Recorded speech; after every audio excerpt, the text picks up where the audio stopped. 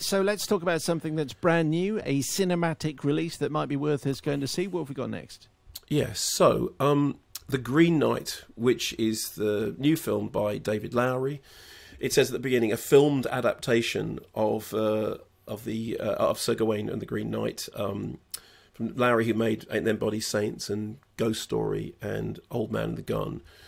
It's Christmas time at the Round Table, and the king, played by Sean Harris, invites Gawain, who is played by Dev Patel, who is this kind of wastrel who we meet drinking and carousing, to sit by his side. He says, "Tell me a tale." He says, "I have no tale to tell." He's not a knight, incidentally.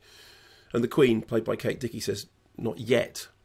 Then enters the Green Knight, who sets down a challenge. "Which of your knights will try and strike a blow against me? If he strikes a blow, he can have my axe, but in a year's time, he must come to the Green Chapel and receive a similar blow in return." Dev Patel is the man for the job. Here's a clip which basically tells you what I just told you.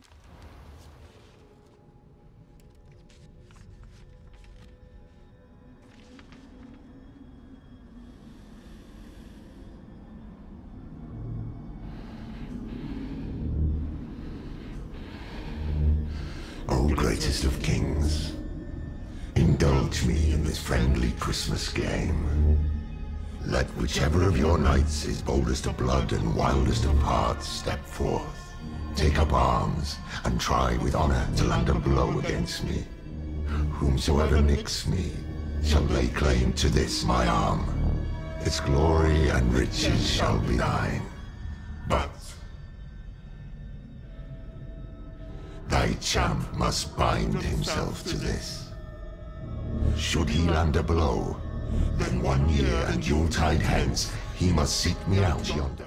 So apologies for breaking the cardinal radio rule of saying something and then going to a clip which says the same thing. But Gawain accepts the challenge, beheads the knight, not thinking through, what that means, which is that in a year's time he will have to go, because of course the knight then picks up his head and goes off. And then the year comes round, the year is sort of spent with more drinking and carousing and drunkenness and general sort of wastrel behaviour. But then he must go on his quest to find the chapel and fulfil his half of the bargain. I thought this was just wonderful. It has about it a sense of mystery and intrigue and cinematic poetry that I think is rare.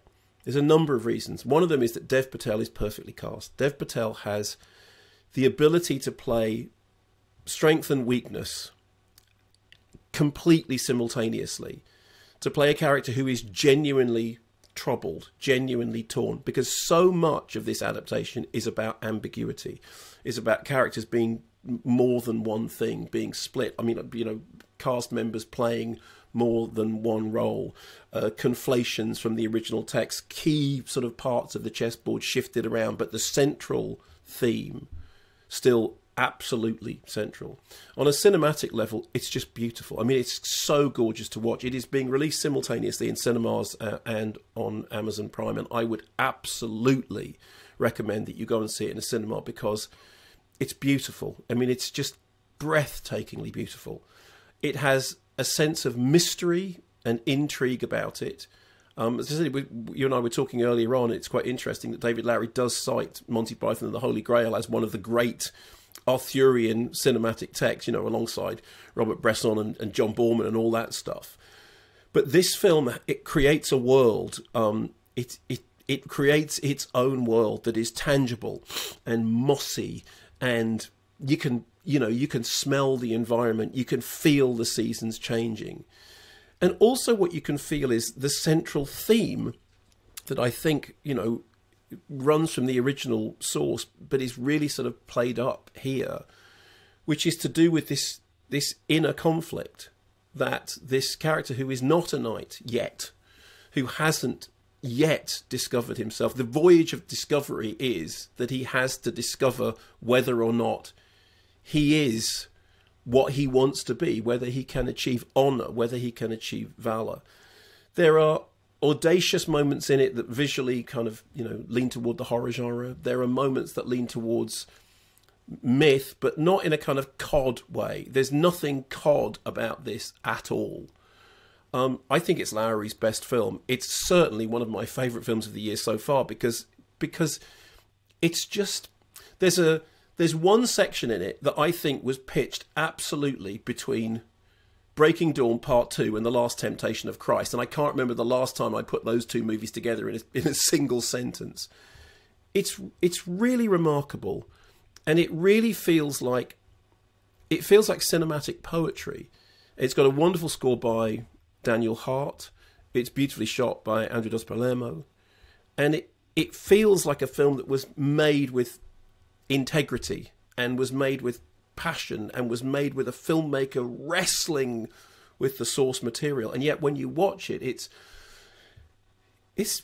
really remarkable. It is a really remarkable piece of work. It's The Green Knight, and it's in cinemas. You might have to sort of seek around, 'cause I think it's a limited release perhaps, but as I said, I would advise you to find it in a cinema because it's just something else. I've seen it twice. I'm going to watch it again. It might be that the fact that it's on Amazon is going to stop people going to see it in the cinema. Well, I get what you're saying. Yeah, I don't agree. I think that, film fans will go to the cinema if they want to see something on the big screen, and I think that this really calls out for the cinema.